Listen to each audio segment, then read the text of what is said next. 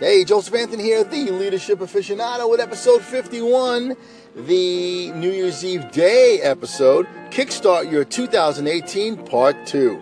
Yesterday, I started mentioning a few ways you can kickstart your new year, and I pointed out that Success Magazine suggests focusing on just one thing that you want to accomplish in 2018. Here are some more ideas. Number 6, slow it down there, buckaroo. What's the point of climbing up that mountain as fast as you can just to realize that it's the wrong mountain? Each day, slow down for 30 minutes to think, plan, and visualize your best moves. You will then become aware of your biggest opportunities, your smartest activities, and your greatest tactics for growth. With this insight and clarity, you can then take actions that will drive excellent results. Number 7, write a not-to-do list. There's a big difference between being busy and being productive. For 1 week, keep track of your activities during the workday.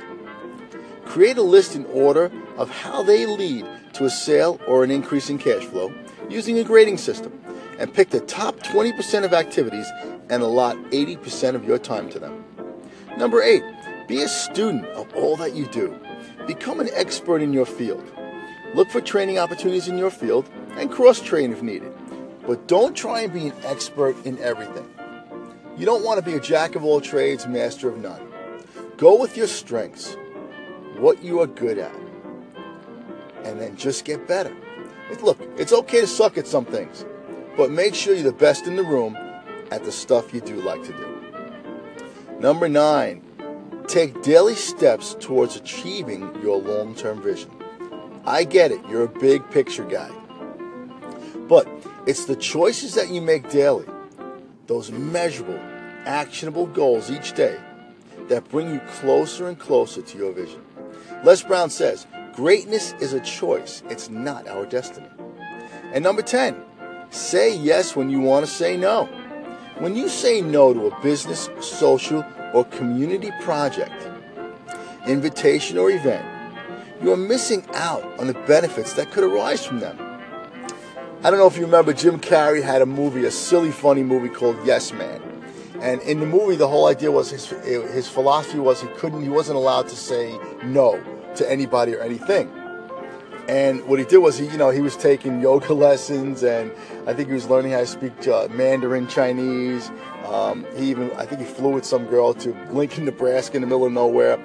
But the point was, he kept saying yes. He wasn't allowed to say no, and he was doing all this like stupid shit. But in the end of the movie, it all came together because I think he had to help his best friend's fiance. He was responsible for like making her bridal shower or something like that. And all these people that he had said yes to throughout the movie, all these different groups that he volunteered with, they all came together and helped him put on this great affair for his best friend's fiance. And obviously, had he not said yes to all these people and groups, he wouldn't have had all this help. I always told my kids, raise your hand to life. Don't say no, because there's always someone there to say no for you. So don't say no yourself. Say yes to everything. Anyway, tonight, have a safe and happy and healthy New Year's Eve. Stay home. Don't drink and drive. And I will chat with you, wait for it, next year. This is Joseph Anthony, the Leadership Aficionado, and I will chat with you next year. Have a happy New Year.